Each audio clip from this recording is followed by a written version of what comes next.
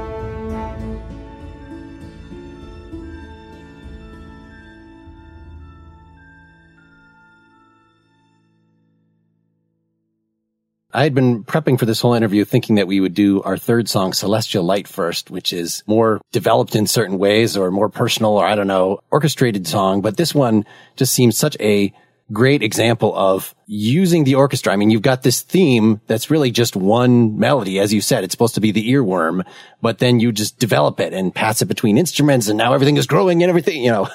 It started off hammering that theme home a lot less. And I put the theme at the beginning. Da, da, da, da, da, da, da, da, da, da, da. I put that at the beginning and then doodled off in a completely different direction. Just because I think of a theme in a video game, you want to hear that theme, but then it's okay to drift somewhere else because they're going to be browsing the menus. They're going to be setting up a game. They're going to be setting up multiplayer. And I really didn't want to abuse that theme. But then the client, they were like, I really like that theme. Can you put it in more? And so I did. And then they're like, oh, it's great. Can you put it in some more? Well, I sure can. So I put it in some more. And then naturally, as I'm orchestrating and arranging the piece, it's like, I can't have that melody played by the same instrument, the same way, with the same supporting harmony over and over and over and over. I could have, and it would have suited the game, and the client would have been happy. But for my own personal taste, I was like, I can't do that. And so I don't want to say the lazy way out, but just the most effective thing to do is to just switch instruments and to reharmonize and to take breaks where you need to kind of re-energize the theme with different instrumentation. Well, I really like the overall shape of the thing that, like you say, you start the theme in low and then you do retain after that. It sounds like the French horn is going to play the theme again, but it sort of putters off and there's this repetitive flute underneath. And then it only comes in earnest, you know, after that. Well, this is still only 35 seconds in with the oboes and the rolling drums punctuate that. And then crescendo at the end of that. So by the first minute, then you've got the full on orchestra theme with the rolling drums. But then where is it going to go from there? So it sort of resolves to this slightly quiet, you know, it actually adds that time is the first one. It actually adds the last three notes, the da, da, da, da, that you didn't have that earlier. And then you got kind of a lazier version of it with a more constant percussion. What is that at about 118 where it rolls into sort of a rolling vista where there's some kind of percussion under that that's not the rolling. It sounds like it might just be the plucking instrument kind of played with eighth notes. I think in a lot of cases, like, I'm more interested in textures and timbres that kind of match the setting of the game and of the style of music. So in that choice, who knows what it could have been? It could have been some kind of a plucked guitar, or it could have been some kind of an ethnic instrument, but it just felt like a complementing sound to the piece. And by that point in the piece, I need to start to prepare for the loop thing. Because since it's a piece of music that loops, I still write the music linearly. Like, I still think of the piece moving forward as having like a trajectory and a direction and a kind of a flow or an energy that it needs to persistently grow. But I also think in the back of my head, I got to give myself enough time to get back to the beginning and not have it feel too abrupt. And sometimes I succeed at that, and sometimes I fail. And in the case of a theme, it's not as noticeable because a lot of games will have a theme that plays and it'll get real big and it'll just fade out, and there will be 5 seconds of silence with some ambient sounds, and then the music will come back in. And I think this one, you know, I prepared for the loop, but it isn't as seamless of a loop as what it could have been, and that was because they said that there would be a break between the loop. They didn't want it to continually loop over and over and over and over, which I really appreciate, because I think that when you hit people just constantly, it can be fatiguing, especially if it's a motif like this one that is much more simple, and it does consist of such few notes that it's catchy, but the downside is that it can get old real quick. Right. I like the way it fades out, that you go into the percussion-driven Vista version, then it gets loud again, and then gives a big spike, and then drops off into what I referred to as the end of the Game of Thrones theme part, where you just have the Eastern-sounding percussion. But you also have this quarter note, I guess, xylophone sound that's kind of doing this da-da, that's doing this quarter note triplets over the thing. So you had to clarify to me that these are all MIDI instruments, that you don't have to go through the trouble of actually scoring this and dragging in string play. It's just amazing that you can, get this quality. This connotes to me, as I was saying, the Xena or the Hercules Legendary Journeys theme. I don't have either of those clearly in mind, but I'm sure those things from the 90s, they had to actually drag in a real orchestra. But now you're getting really damn high quality sounds. So tell us a little bit about what tools you're using to do this. Right. So a lot of older TV shows, they would have to drag in musicians and films, and I guess I shouldn't say drag in musicians. It's a pleasure to be able to work with live musicians, and I would love to be able to work with many more live musicians, but usually with games, it's multiple issues that kind of prevent or limit that, and some are just budget, legal concerns, timelines where they just don't have enough time. And so I've really had to learn how to use technology to my advantage, especially because I live in rural Ohio and there's not any recording studios or not any recognized scoring stages within a couple hours of here. There's some that have opened up recently, but 10 years ago, if I wanted to get scoring done that was on par with what you would hear in bigger projects, I would have to go to a coast or go to New York or go somewhere where I could track those players. And it wasn't feasible because the cost to pay the players was more than what I would even make on these projects, because it's one composer and potentially 50 symphonic players that we would be hiring. And so when I have worked with live players, it's usually been ones in Europe. The ensembles have been created, and the business that they have has been formed specifically to do remote tracking and recording for composers like myself that could just shoot them something real quick and have them record it. But even then, budget and timeline are constrained. And if you would shoot something to somebody like that, could you just say, okay, here's the audio. Really, I just want the string part there replaced by real strings. Just do that. Or would you actually have to print out something and send them a PDF or whatever? Both. There's a couple companies in Germany that will do that for you. I could send them this piece, and they would take just the audio. They would make an arrangement. They would transcribe it. They would print the parts out and record it. And it's not cheap, but it's a turnkey solution. The results, I think, are usually pretty good from what I've heard, all the way down to you provide your own scores for them. Mm-hmm. I've done the former before, where I've just handed music off, and it's been a good experience because the orchestrators that they have there know the players, and the engineers know the space that they're recording in, right? And so instead of me having all these different pieces that I'm pulling together, these are people that are familiar with the environment, with the context of how the music's going to be used, how the players would play it. And I think that the overall product just seems much more organic than, say, if I were to try to pull in a small chamber string orchestra into my studio or pull in some horn players into my studio and then put everything together. And so technology has really been something that's enabled me to realize my music more quickly and to have it sound really good. And that's kind of been one of the cornerstones of my career, is using technology. What specifically? Is it Pro Tools or Reason, or what's your platform? Yes. I'm a PC user, and I use Steinberg Cubase Pro 8.5. I used to be a digital performer, but since switching to PC probably like 6 years back, or 7 years back, I've always used Cubase now. And basically what I use is a lot of sounds from other companies. Some of the big ones that I use is like East West Sound Online's Hollywood Orchestra. I use Spitfire Audio's BML range of products. I use the Berlin Orchestra by Orchestral Tools. I use stuff from 8Dio. A new one that just came out is called Cinematic Studio Strings. It's phenomenal for the price. I mean, I think I probably own just about every library out there that's ever been created to do orchestral stuff. And I think that's usually what you end up getting into, because one library will do 9 out of 10 things well. That other library just does those couple things that your other 5 libraries that you have can't do. And so I think you end up owning a lot of everything. And these sounds, they all load inside of Cubase within a plugin called Kontakt by Native Instruments. And so I use Kontakt inside of another program called VE Pro, or Vienna Ensemble Pro, by a company called VSL. And all it does is just host the sounds. I guess technically I have 4 machines here that I run samples from. 2 machines with 128 gigabytes of RAM each.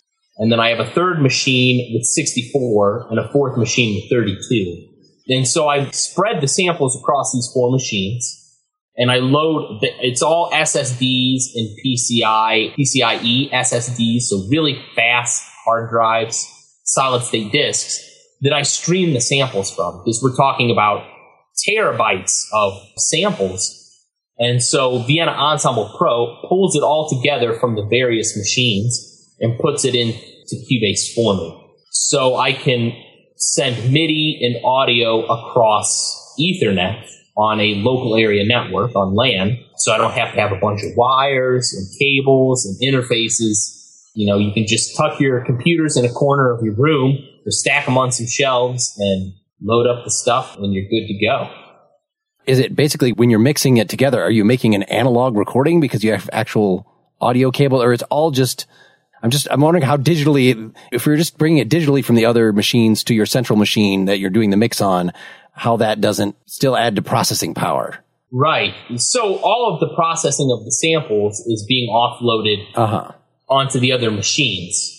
And so my main PC, the master PC that has the DAW, really is just recording the incoming audio digitally. I am all digital. For the most part, I'm all in the box. But I do have some outboard gear that I do run basically my master through my stems. You know, I run it through a Portico 2 master bus processor and a Manley Massive Passive and a Bricasti M7, which are just kind of some high-end studio analog gear that really just offer unique colorations of the sound and high-quality reverb. But yeah, I'm basically all in the box. So my template, and I have a template set up, which is just every orchestral instrument that I think I'm going to use. I have it loaded up and configured and labeled in such a way that when I need to sit down and write a piece, I don't need to load up sounds. They're all ready loaded, ready to go. It's well over 800 MIDI tracks in Cubase. But at my fingertips, I have all the articulations I could ever need for strings, from different kinds of fingered and slurred legato to 5 different kinds of shorter articulations, from like a spiccato and a spiccatissimo and a staccato and repetitions and double bows and trills and runs. It just enables me, when I feel inspired or feel driven to create, that the technology doesn't interfere with the music, which is something that I see a lot of composers struggle with technology. Instead of becoming a tool that they use, it becomes an obstacle that prevents them from being as creative as they want to be. Because clearly, the reason I thought that you must be using a real orchestra is because, like, some of the things that the strings are doing, it's not just a matter of, I've set up a sampled string part, so every time I hit a key, it plays a sample of a note. Because then you play a chord with that, and it doesn't sound like actual strings. It sounds like string samples played on a keyboard. But it sounds like the variety of samples, you're not just saying play these notes, you're saying play, you know, a trill coming from here, or, you know, what there are different patches for different articulations. Like, how exactly string wise are we doing? Well, this is going to be more obvious on our third song, which is a more legato song. But I guess just as a general question, is it just that there's just a multiplicity of, it sounds like there are a multiplicity of patches within each orchestra sample group that you can choose among, that you're not just choosing what notes to play where. Is that right? Right, yeah. For example, a library that I use frequently is called Mural, and the violin 1 section is 16 violins. So you play a note on the keyboard, and it's the sound, it's the tone, it's the vibrato, it's the ambience of the room of 16 violins. Well, that's fantastic if you want 16 violins. That's great if you're writing a piece that requires that much power of a string section. Well, what if you need to do a triad? What if you just need to spell a minor third with this violin 1 section? When you play those 2 notes together, you're getting the tone, you're getting the ambience, you're getting the vibrato of 32 players. And so you can compensate for that by turning the volume down. However, it doesn't always balance well. And so a lot of these libraries, they do have the VC sections, or in the case of Mural, the company Spitfire Audio offers a smaller ensemble that is 4 violins. So when you need to start doing things that are triads, or start doing even seventh chords or 4-note chords or whatever, I reach for something like Sable. That way, it's more authentic to the way you would have a string ensemble do Divisi. And again, a lot of the decisions I make are based in traditional and acoustic orchestration. I don't make decisions just based on nothing. However, when I'm working electronically, the sound really is what dictates what I do and how I do it. And so sometimes I will play a triad with the whole string ensemble will be playing triads, that it's the sound of like 150 string players. But if it sounds good, I keep it. And there's a lot of times where I'll have violas play really just out of the range of what they would normally play something just to get a specific effect that I think if I sat that music in front of different players, the same effect would not be achieved. They would just say, why are you making me play that high? Exactly. They'd say, why don't you give this to the violins? And that's happened to me in real life, especially with woodwinds. That digitally, your woodwinds can just be as agile as you could possibly want. And so I use a breath controller now so that when I run out of air, I know the woodwind players are probably going to run out of air too. And that helps regulate my writing and my expectations for how much I think a woodwind player should be able to breathe or lack thereof. Do you use that to introduce dynamical subtleties in the string parts as well? That, you know. Oh, yeah. Okay. So you use that all over the place to determine when things get loud and soft. And you made reference to the strings sometimes sounding like a keyboard, and that you get that effect. It's called the organ effect, where it is like an organ because you're just playing a chord and the attacks for all those notes are identical. The tuning is the same because they've stretched those notes over multiple keys. Everything about the sound is homogeneous on a keyboard. Whereas with samples, they're much better just in terms of having the recordings, the way that they're usually recorded. But also it's my job to insert realism and authenticity into the sounds. And so I'm not working with live string players or live woodwind players, but I am playing it in live. And so in a sense, it is still performed. And some of those nuances of timing and subtleties of tuning, like I will detune some of the sounds as I'm playing like a horn line, the same way that horn players might actually gently slide into a pitch differently than the way samples would function out of the box. Because not everything should be in tune and perfect in time and 100% perfect, because that's not even the way real players would play it. So we should get the second song out there on the table, Mega Adventure Time, as an example where maybe some of the parts are using your breath blowing, but because this is supposed to sound electronic-y and even mixes in 8-bit sounding, I don't know if they're actually 8-bit, but 8-bit sounding some of the parts underneath, even though you've got some lush strings on top. Do you want to give any introductory remarks before we play this one? Yeah, so this is from a virtual reality game. It's a game that's developed by Turbo Button, and it's called Adventure Time Magic Man's Head Games. And it's for Gear VR, and I was a co-composer of the score for this. There was another composer on it who wrote some of the music for the other levels, and this was simply my contribution to the project. And so they requested something that felt adventurous, and so that is why I used the orchestra. They asked for something that felt medieval, and thus that's why there's some of like the recorder elements in it. And then they asked for it to feel like it could come from Adventure Time, which is kind of quirky. It has a bit of cheese to the score for the TV show. And so this track was composed about a year ago by me and a colleague of mine by the name of Colin Betts.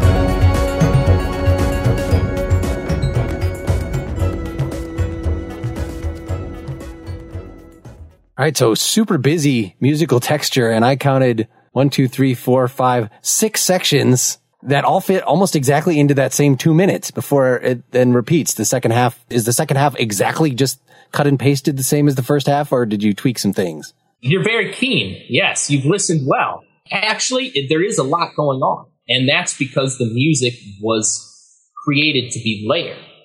And so the piece actually has 3 different musical layers that can play in any formation or combination throughout these levels. So the music is only 2 minutes long, but the level is much longer than that. And so in games, often one way to kind of make the music feel like it has some life and feels like it's interactive and immersive to the game will make layers of a piece of music. So this one has like the orchestral layer with some of the medieval elements, and then it has like a quirky layer, and then it has like a rhythm layer.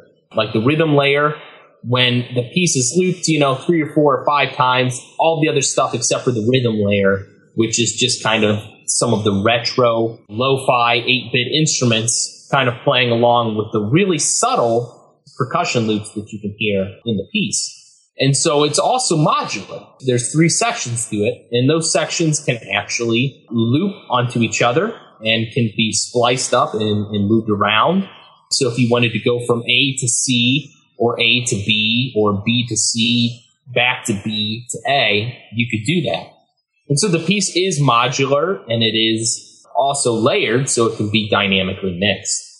All right. So my division into 7 chunks is dividing more than you had in mind. So you've got your major key thing at the beginning that establishes we got this harmonized, very prominent melody, which makes it not immediately obvious how much other stuff is going on underneath that. And then it swoops up. You got this sort of glissando to where the African flute part comes in. I guess that's what you're calling the recorder.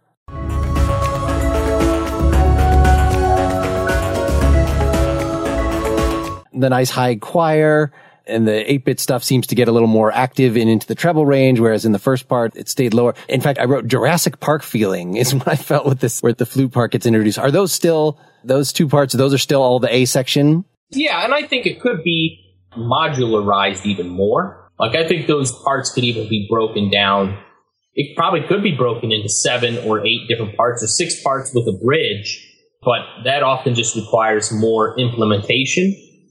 And so sometimes it gets to be a point where it's like, well, I could have 10 layers if I wanted to, but you start to lose your mind thinking of all of the possible combinations of how you could set everything up. The section after that, it seems like it's based around low reeds. You've got bassoon and bass clarinet and big kettle drum stuff.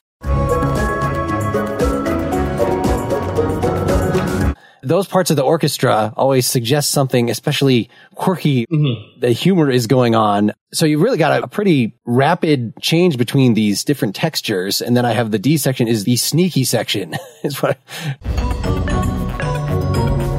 I don't know what exactly in the melodic run connotes.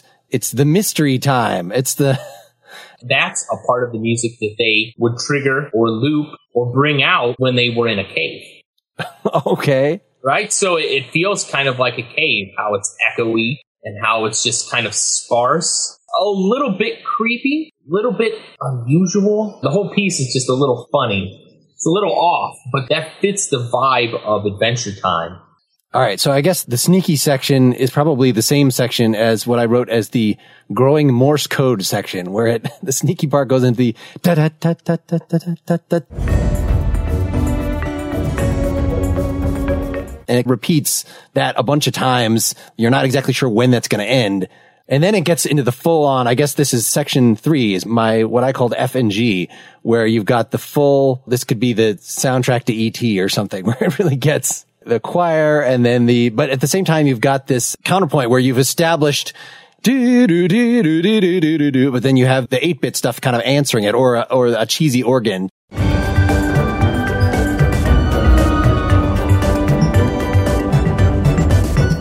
Going back and forth between these two things.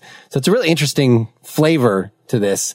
How did you put these layers together? Did you do sort of one chunk at a time? How did you and Colin cooperate on this? Was it somebody laying down a layer and then like somebody else going, let's move this and add this? How do these things work? I started with the first part of the piece before the cave part and basically just started with the melody and started with the very quirky rhythmic parts. That was kind of my primary focus initially, was to just get the bed, the bed of sound. At that time, I don't think we had decided that the piece was going to be layered and modular. And so I wrote the first part and the last part. And really the last part is just kind of like a growing version. I don't want to say recapitulation because it's not that intelligent, but it's a restatement of kind of those initial ideas. I believe their initial feedback was like, well, this is good, but I feel like there could be something in the middle. And so I tried a couple different things and they were like, oh yeah, this is good, but let's just try something else.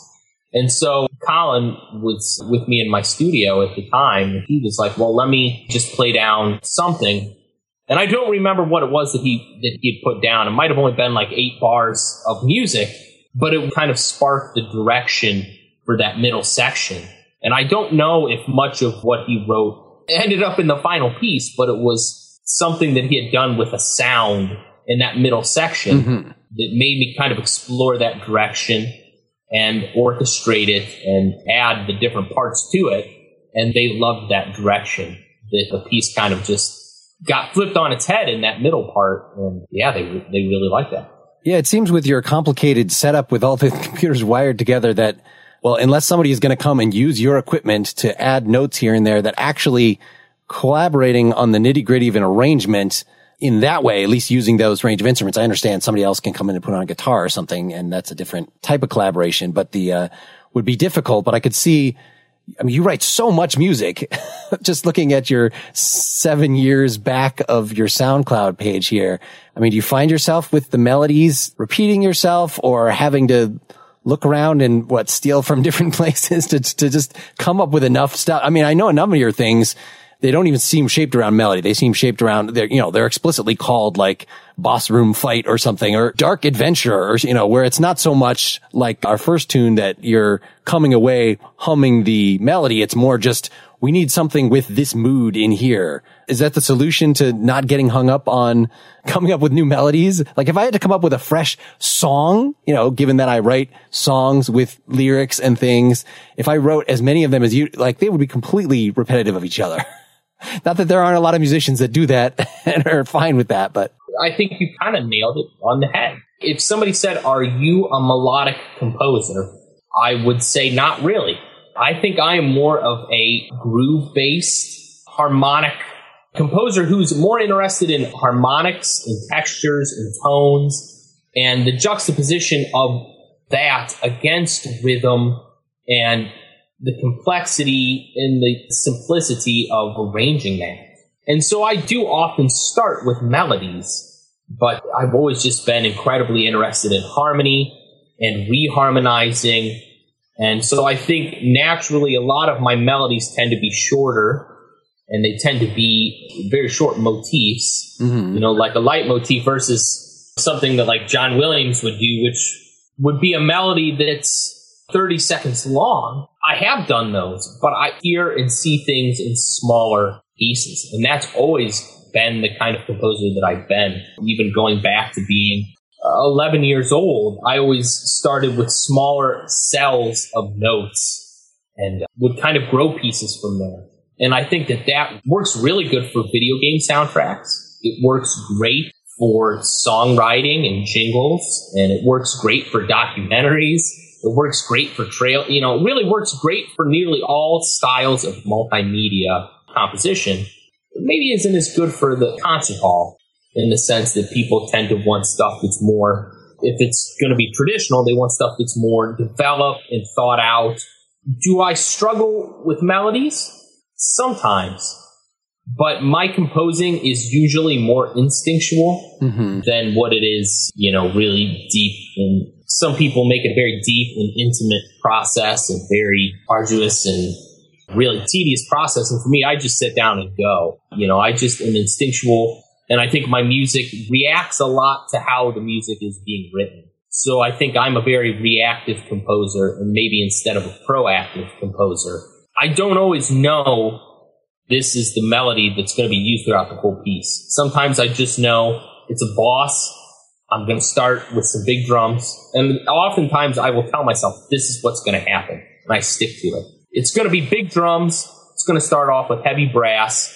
After 6 or 8 bars, I'm going to introduce a string motif. Then I'm going to slowly introduce the brass. I'm going to have something that builds, and at a certain point, I'm going to modulate. And that's when I'm going to take the focus away from the strings and have the brass do something that's more rhythmic. And I think that way, instead of thinking like, oh, here's my melody. Now, how do I make that work over 32 bars?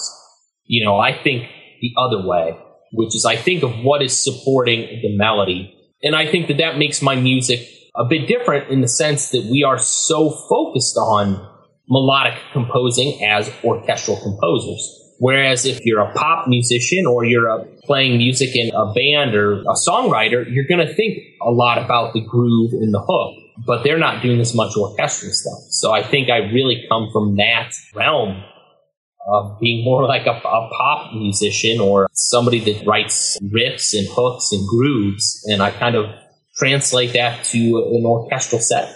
I'm trying to get at how you got to be doing this. I can kind of see 2 routes for somebody to be doing the kind of thing you're doing now. One of which is going to composition school, which I actually sort of did. I was a minor in composition, but I was doing that in the early 90s such that I took a couple of electronic music courses, but the software was pretty primitive and it wasn't a good enough tool for me to bother to try to use. And so most of the things I actually did for composition class were a matter of sitting at a piano with sheet music in front of me that I would write on with a pencil. And that was very limiting just in terms of, given that I'm not a good pianist in the first place, getting the instant feedback. You want to be a reactive composer. You want to just lay something down and then we'll try some different stuff over it. And if you've got technology, multi-track, the kind of thing that we have now, then that seems a lot easier to do, to kind of flesh out an arrangement that way rather than having to do it kind of more in your head or not even really know what it's going to sound like until you get the music in front of actual players, the 4 or 5 people that are going to play it. But then there are electronic composers today that start using Reason or something, or Acid Loops, or, something that it's almost like writing music in Microsoft Word, where you're kind of just not even writing out notes. You're moving little blobs. So you've got, here's the one measure, and I can kind of just paint how the melody's going to look or where the drum hits are going to come in and tweak things that way. And so somebody that didn't have any musical training at all can get into this. And if they do it enough, as much as you've done, then they'll get really good at that. And so which route among those 2 extremes? Tell us about your journey here. Right. Yeah. So I've never written a piece of music by hand that's been performed. Mm-hmm. I've used Sibelius and I've used Finale, but I never did anything with a pencil and paper, ever. If I die 80 years from now and people are digging through my drawers, they're never going to find a piece of music where it's a hidden gem or something. They're going to have to dig through old hard drives to find terrible Sibelius files. And I even hated that. I even disliked doing that. I have never been a fan of traditional notation because I found that I got into this when the digital music was kind of exploding. I always thought, why do I want to do it with pencil and paper when I can do the same thing 10 times as quick? Why do I want to use Sibelius when I can make something that sounds better that's going to be 5 times as quick? And if I had access to live players, I probably would have done more with Sibelius. But my college degree, it was just not, it was encouraged, but they were very supportive of people that wanted to learn alternative forms of composition. And I knew from the very beginning that I wanted to do multimedia composing. Mm-hmm. I wasn't sure if that meant games or films or anything. I loved the technology. And without the technology, I wouldn't be a composer. I wouldn't be doing what I'm doing right now if it were not for the technology. I wouldn't have even finished the degree. But they saw that I loved the technology. They encouraged it. They supported it. And when I had my assignments to turn in, they let me do it with this non-traditional, for a conservatory of music, a non-traditional form of notation. So were you the exception in the program that other people were sort of doing more traditional? Yes. pull in 3 players for their recital part and you would just play that recording? Absolutely. They did make me do some live stuff with live players, and I always cherished that. But the thing was, is like, if I wanted to do a full-blown orchestral piece, I didn't have those players. I couldn't do it. And so they allowed me to do that stuff, and I think it was good that they did, because that industry, the interest in doing that at an academic level has exploded. You know, you look at these music schools now, and there might have been a handful of people interested in traditional print-formed composing, concert hall kind of stuff, concert works, and that number has significantly dropped. It has been overtaken by people that want to build careers based on the use of technology and tools. And I understand why, because it makes it more enjoyable for a lot of people. It helps people that may not be able to as easily grasp all of the different skills that are required to do something more traditional, and allows them to do something they're more comfortable with. In my case, I have terrible handwriting. I never liked to write anything. I remember being like 8, 9 years old, and I would rather type a science fair project up than write it by hand. And so I'm a learner by ear, from music, from tutorials of doing anything, from putting a computer together to learning how to cook or whatever. I've always preferred audio and even visual over traditional, like, text-based learning. And so I was just in it at the right time, and they let me do what I wanted to do because I was producing stuff just fine, and they provided critique and feedback, and I graduated, and honestly, I might have only notated a dozen pieces. So it sounds like, I mean, you were doing this far before you went to school for that. You were producing these electronic pieces, and then have you been out for how many years? I graduated in 2007. I'm 31 years old. Yep. Okay. So I imagine, the leaps in technology even since then, that for school projects, you couldn't pull out the Hollywood orchestra and make something that's going to sound like that at that point. And probably working on only one computer. Oh, yeah. Back then, I had 2 gigabytes of RAM, and that was just unheard of. In my degree and on my floor in the dorm, that was just unbelievable. Oh, 2 gigs of RAM. Yeah. Well, we should get our third song on the table here, Celestial Light, from the Stellar Wanderer game, Crescent Moon Games. This is within the last year still that you wrote this? Is that right? Yes. Yep.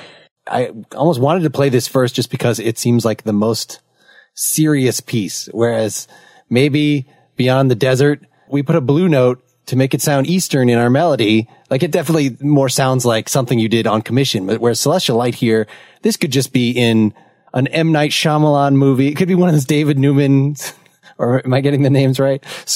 I don't know. This sounds pretty highbrow to me. And I found this the hardest one to think about how you did this in a computer program, because there's no obvious pulse that. Yeah. You've got definite changes in tempo here. Well, let's, do you want to say some introductory remarks, and then we'll let them hear it before we talk more? Nope.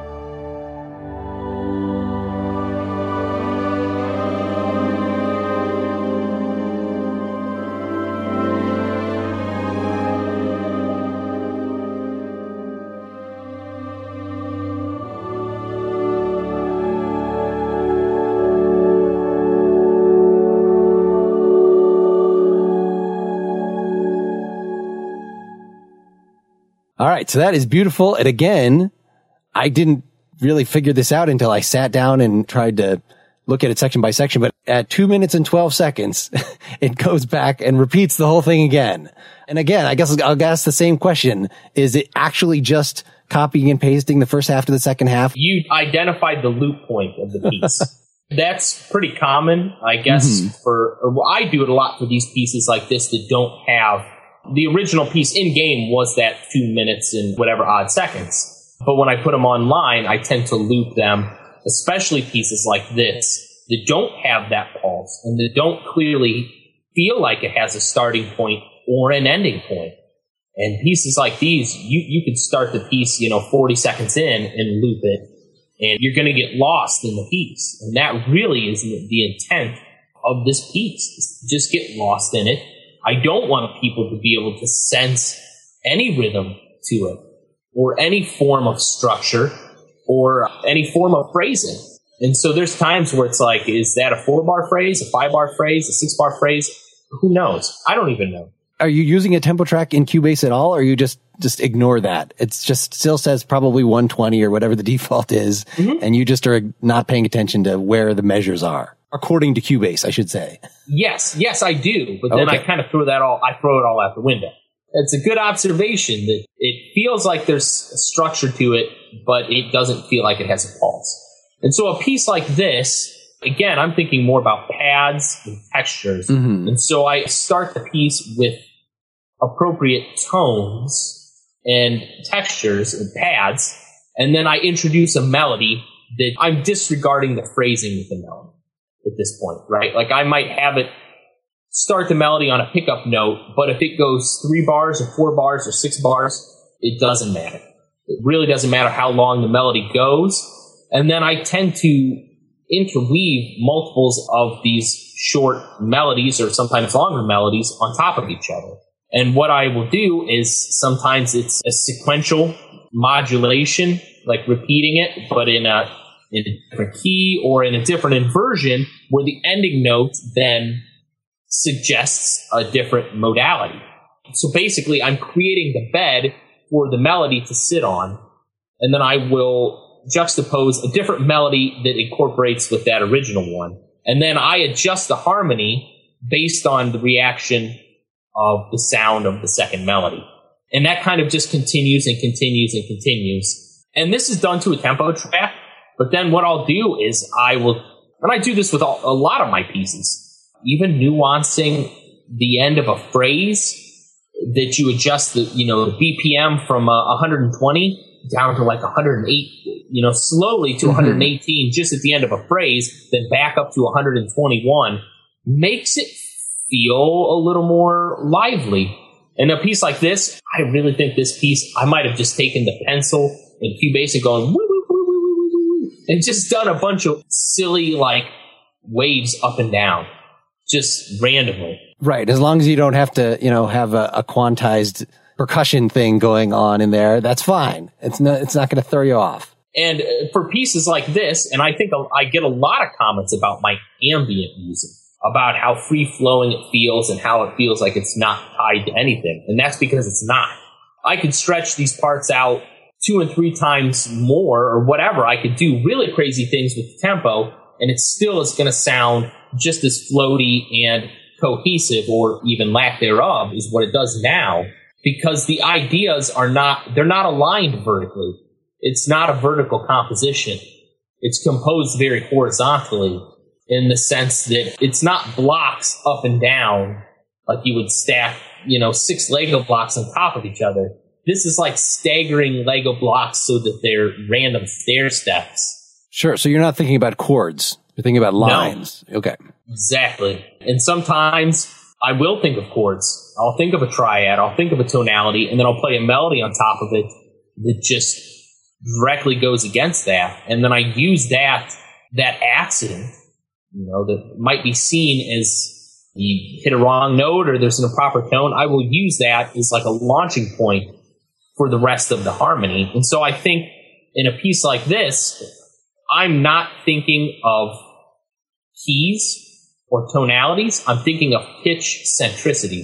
Yeah. So you start out with this drone that's really what you've got a D and an A going, which is not a whole chord, and then just base everything based on that. It has this feel like it's breathing because you've got this low French horn thing that is kind of going from dun, dun, that goes up to the C and then back to the A. But then, it only kind of does that once and stops. And then when it comes back in, it just sits on the A while there's a trumpet melody over it. And when it comes back on the breathing thing, it's not in the same spot. It does the going up to the C right at the first part of the melody rather than before the melody comes in. And then you've got a few of these things, these little twinkle sound, once you've established the main melody, which again, the melody, like you were saying, they're little, it's basically like a 4-note thing. Like you've just got these little gestures at melodies. It's not a whole singable, but then it establishes itself enough that it can get answered by this little, is a xylophone. Like, so this is what I'm wondering about when you use 90% orchestra sounds, but then you need to bring in something like this little twinkle. Like, is that the xylophone in the orchestra, the same patch, or are you actually thinking about bringing in something that's from a different sonic palette? And that sound, I believe, is from Omnisphere. And it does use like a celeste or a piano. Okay. It's like the source material, but it is specifically designed to be kind of a celestial sound, to be spacey and ethereal. That might have been one of the first sounds that I picked for this piece. That might have been the genesis of this piece, was that specific sound and how tinkly and ethereal and celestial it is. It made me feel a certain way, and that's how the music ended up. Yeah, with both this and Beyond the Desert, you also have these voice samples, choir. In the case of that, I guess it was more low male singers. In this one, you've got the definite soprano. Do people design an orchestra palette that includes strings and voices, or do you kind of have to just figure out which voices from this other package sound good with these strings? It's a little bit of both. There's lots of great ones out there that are sold separately from these packages that do phenomenal things, and there's some that are sold as part of bigger collections that are great too. And a lot of it just depends on if you want Verdi style choirs that are singing about the end of the world, or you want something that's angelic and sweet and ethereal. You kind of just have to cherry pick what the strengths of the instruments are. And so every virtual instrument, in a sense, is its own instrument, because it has its own things that you have to learn, that you have to become familiar and comfortable with, or you will not be able to perform it. Because that's what I'm doing, performing. And that's why the music sounds so organic. I'm not programming. Like, I'm not punching in things with a mouse. I'm playing everything in live. And so I have to know the instrument, how it works, how it reacts to my playing, and how I can play to make it do what I want it to do. That is, you're using the breath thing while holding a key down, or do you have an actual pitch sensing? Has that been one of the things? This is something that I've long wanted to add to my toolkit, because I write almost everything just through melodies in my head, and I'm not a good keyboardist, and I kind of have to figure out a little bit like how to translate this thing to what's going on in my fingers. But if I could just basically like use like a kazoo or, a MIDI pitch capture thing, like that would make things so much faster for me. Do you have any of that on the board, or no? It's all just you're a good enough keyboardist. You're comfortable enough. I'm a capable enough keyboard player.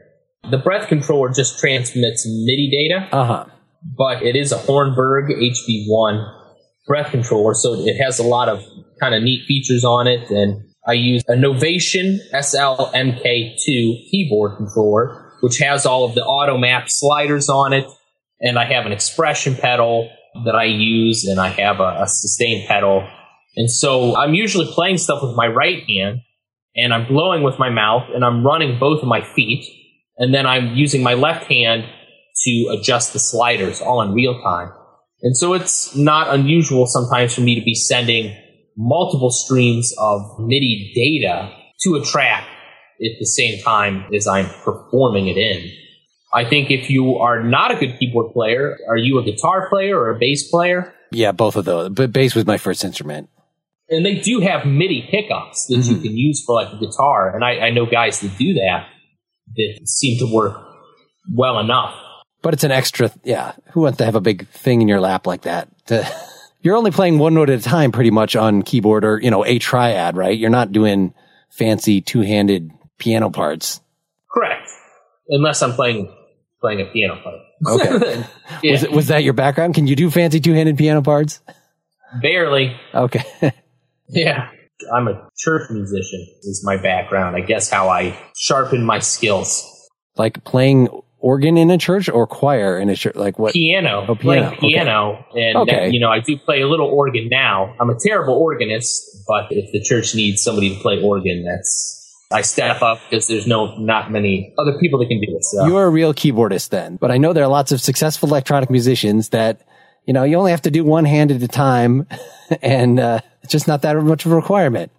Yeah, people ask me what my primary instrument is, and I say either keyboard or synthesizer, usually, because it's pianists, especially around here. If you say you're a pianist, they'll be like, oh, play some Chopin, play some Mozart, play a fugue or whatever. And it's like, well, no, but, I can play some Journey. If you want to hear some Van Halen, I got that under my fingers. So I guess we haven't talked much about pitch here. I guess, so to what extent did studying music theory and things in composition school drive, do you think in terms if you're doing the Beyond the Desert and putting in a flatted fifth here and there is what it gives it its Eastern flavor in the main riff? Mm-hmm. Like, are you thinking, is it just intuitive such that you're playing something and this sounds cool and that's or are you thinking in terms of music theory? Oh, here, I'm doing a Mixolydian scale here. No, not at all. Okay. And, I was doing augmented sixth chords when I was 14 years old. I just didn't know that that's what it was called. I was using Neapolitan chords when I was that age. And, it's like you don't know what it is. It's almost easier to do complicated stuff when you don't know what it is. Like, it's just absolutely the piano keyboard looks cool. And so play these clusters together and then write them down. And then afterward, try to figure out, is that a chord at all? Like, what is that? Oh, it's a sharp 11th. It's got, okay. All right. I've always thought that keys, like having keys, to me, that's always been unusual. For composing, I understand it for playing or performing. But in terms of composing, to say, oh, this key's in B flat, that always just felt limiting to me. And so even when I was younger, I would always think of pieces as not being in a specific key. And I think that really didn't hamper my ability when I had started off in college to think of, well, this doesn't fit in the mode or this isn't diatonic. I didn't really care because if you're talking about, E minor, it's relative majors G and there's one sharp in it. And I'm thinking to myself, that's true, yeah, but there's all these the chords that can play into it and all these other accidentals that can be used. And so I think that the older I get, the more I realize that I just have always been more focused on, not worrying about modulations and how things make sense musically, but more focused on the visuals, actually looking at the keyboard and seeing that keys are closely related or chords are distant. And if I'm doing some kind of a tritone substitution or whatever in a piece, that launches me further away, that I can start to do either direct modulations or I can do common tone modulations and get from point A to point B easily. And I always challenged myself where I would write out chords to a piece with the time signatures and orchestration or arrangements before I would even write the piece. And so there is a piece on my SoundCloud that's called Crazy Afternoon, that's what that piece is. I literally, in that piece I did write down with pencil and paper. I just wrote down the measure numbers and the key that it was going to be in and the primary focus of the orchestration and the time signature. And it really was a study on transitions and how to get from point A to point B and how to modulate using common tones. And you really can get from one chord to the other. If they're really distant chords, you can still do it if you prepare the transition appropriately with your arranging. You really enforce that new tonality. You lead up to it, you build to it, and you get away from it after you make the transition. And music has always felt most comfortable to me that way. And I've always felt like music theory was good to learn, but it was more of a roadblock for me. Not because I'm above it, or not because I don't need it, or it's so good that it doesn't help me. It absolutely helped me because it helped me understand why other people do what they do, and it helped me to learn more. But for me, I just couldn't ever, and I would often get lower scores on assignments, writing assignments, because I would do things that weren't diatonic. And I thought to myself, well, why does that, what I'm doing works musically. I've heard Mozart do it, and I've heard Beethoven do it, and I've heard Debussy do it, but I can't do it because you need to make sure that I understand how chords work diatonically.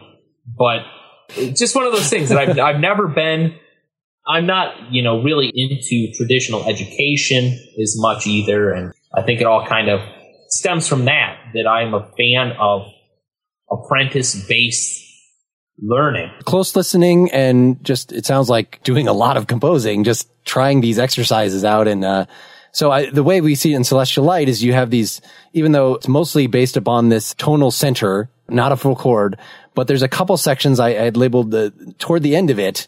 You got a full minute in where you kind of go to a different chord sequence for a little bit. And I played it along on bass. So I have, all right, well, if it starts in D, then it goes to B flat and F and G, but I'm not, those are just some of the notes that are played, and then kind of gets back to the main thing. And then right at the end of it, you've got another section like that goes to, I don't know, B flat, B natural, some kind of other shifting around.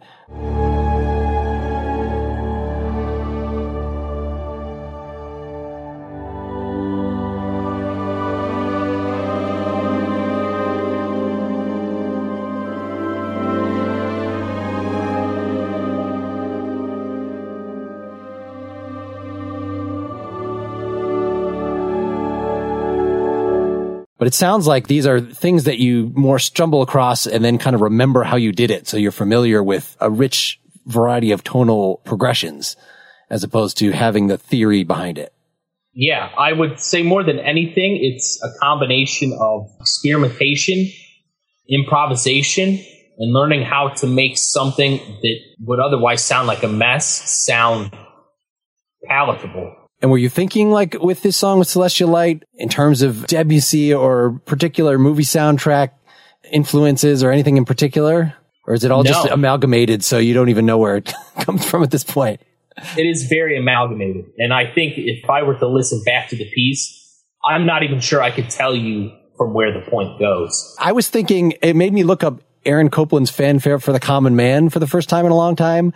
And then it's actually not that harmonically similar, but it just that overall feel of the horn on the hill, playing out over the silence, it's just reveille. It's not specific to a particular piece. Or the initial progression. It made me think of like the Superman theme song. I don't know, just these things. How much of this is coming from, you seem so good at connoting these things that are very familiar to us from movie soundtracks as opposed to, but I don't know if that's just because it's been so long. I was in orchestra in high school and have more or less ignored the classical world since then, with a few exceptions. It's been a very minor part of my listening. So I don't know if the fact that these things connote movie soundtrack stuff are because of my personal proclivities, or that's just the way things have progressed, that movie soundtracks now use these things that the classical medium built up, but in a sort of much more, I don't know, immediate gratification way. If you just sort of compare John Williams to Haydn or to Beethoven or something, there's a definite transition in, you're trying to push people's buttons more than expand tonality, whatever the Mahler or Tchaikovsky thought they were doing, expanding on the previous generations. Right. And well, they didn't have to compete with explosions and gunshot sounds with their music either. Right? I mean, that really is a big part of it. It's like this Celestial piece, it is like my primary job as a composer. And, I think a lot of the people that educated me would say, oh, no, you're more than that. You're more than that. Is my primary goal is to entertain people with the music, with the project that it's in, and to make the client happy. And so I think that this piece was designed specifically to accomplish one goal for them, which was for it to be an ambient piece of light-sounding space music. So it doesn't indicate that there's any danger or anything beyond just being floating. And for me, I knew, and this is one of the only things I can recollect about this piece just perfectly, is that I knew I wanted the piece to just float and feel completely disconnected from even itself, where the piece could go from A to B and not feel like it's referencing itself or building upon itself. And It Worked is a great piece of music in the game because it was set out to do those two things, and it did them well. And it's definitely not a high technical achievement of musicality, but I think because of its application, it is a successful piece that I actually do a lot of music very similar to this, that you could call it ambient, but I think it goes a bit beyond just being ambient because it's very free form, but it still has structure, just not a structure that is easily recognizable. And it does have a shape to it, and it does have form, but not in the sense that it's driven by a melody. It's more driven by very basic goals that it's trying to achieve. And I have a lot of other music that I think is kind of like that, where I'll have a piece where it's like, I'll do a whole piece of music, but all I'm trying to do is achieve one thing with that piece. Whether it's really expending a melody or a motif that I've created, or if I just want to do some kind of weird string progression or some kind of a rhythmic pattern. Sometimes I will focus an entire piece around a very small aspect of a composition, and not just what's traditionally done, which is focusing an entire piece around the melody, and your harmony is focused around the melody, and it's focused around the form and the structure of the piece, kind of like this very grand top-down view. And what I like to do is start with small pieces and build. Well, have there been any pieces that you write your 2 minutes and you feel like, no, the internal logic of this means that I have to keep pushing and build it into a 7-minute movement or whatever? Have there been any like that, or you're just too busy to think like that? Oh yeah, there is all the time. There's lots of times where I think, well, this 30-second piece, and I've done a lot of that kind of stuff for Disney projects. 30-second pieces that I would love for them to be longer. But for me, I'm also someone that I write it and I do it to the best of my ability, to the point where I am happy, which I think is above the standard of a lot of clients. It is above the standard of clients because they're happy with it, and it's above the standard of listeners. And I'm very anal about my work. And in the past, I've had the tendency to beat myself up over stuff that's not perfected. And I've realized in the last really 7 years that I just need to let go and write the stuff. I'm going to make it as awesome as I can. And then I just need to put it down and move on, because there's more ideas.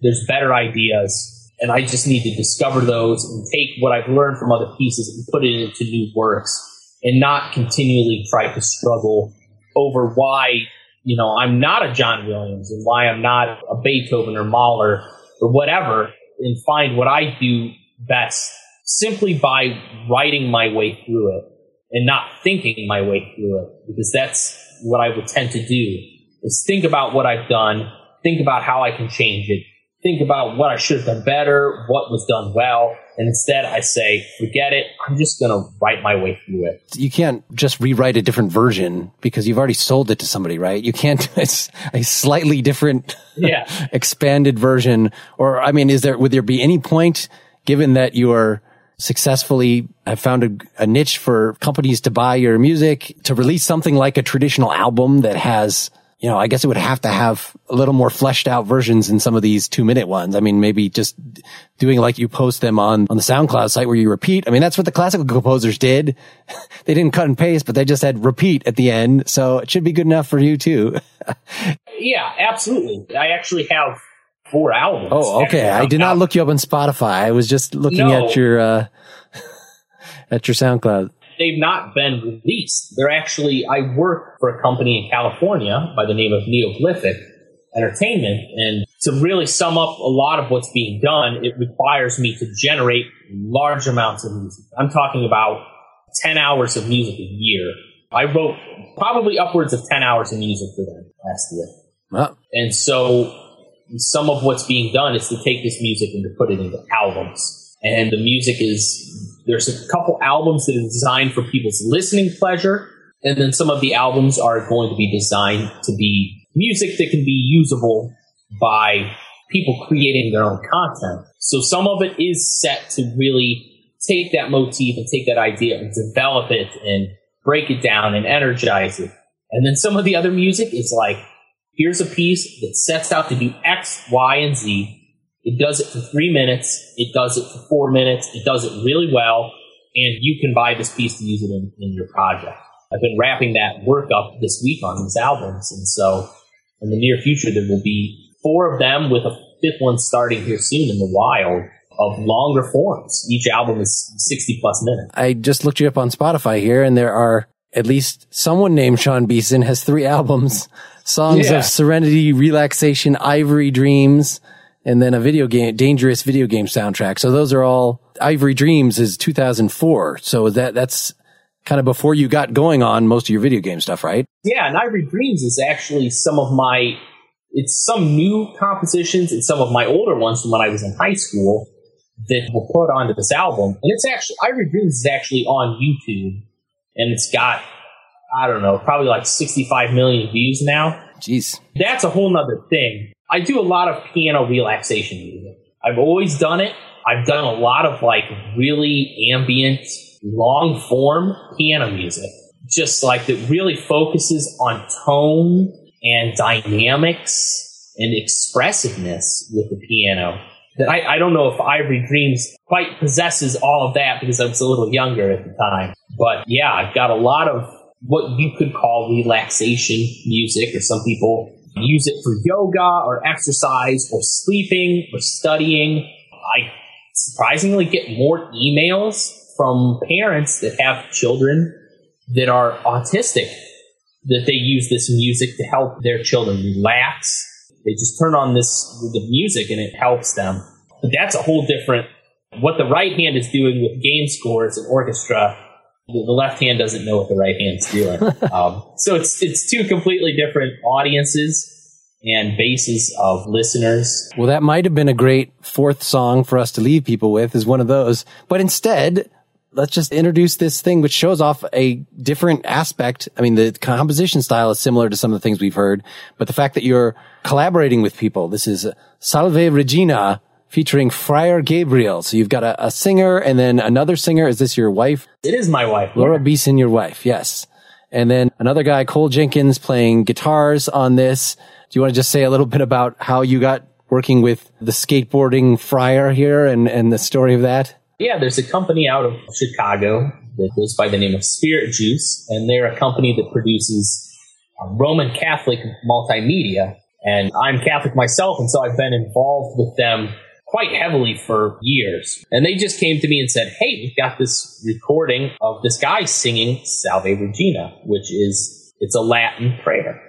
He's like, do you think you can make it kind of like awesome? And might have said edgy, but that's what I was thinking in my head. I'm going to make it awesome and edgy and maybe a bit gritty, because here's this Salve Regina, a chant that I want to make it into something that's a little more industrialized. So they just gave me his a cappella vocals and I cut them up. And for those of you that are listening to the accuracy of the chant, it is no longer accurate. So the chant did not keep its form, its traditional Latin. Like, it doesn't make sense if you're translating the Latin. But I cut it up and arranged the music around the a cappella chanting. And using the sampler, so it goes, salve. That was a good touch there. The remix. Well, thank you so much for doing this. I think people like this last tune. Thank you for having me.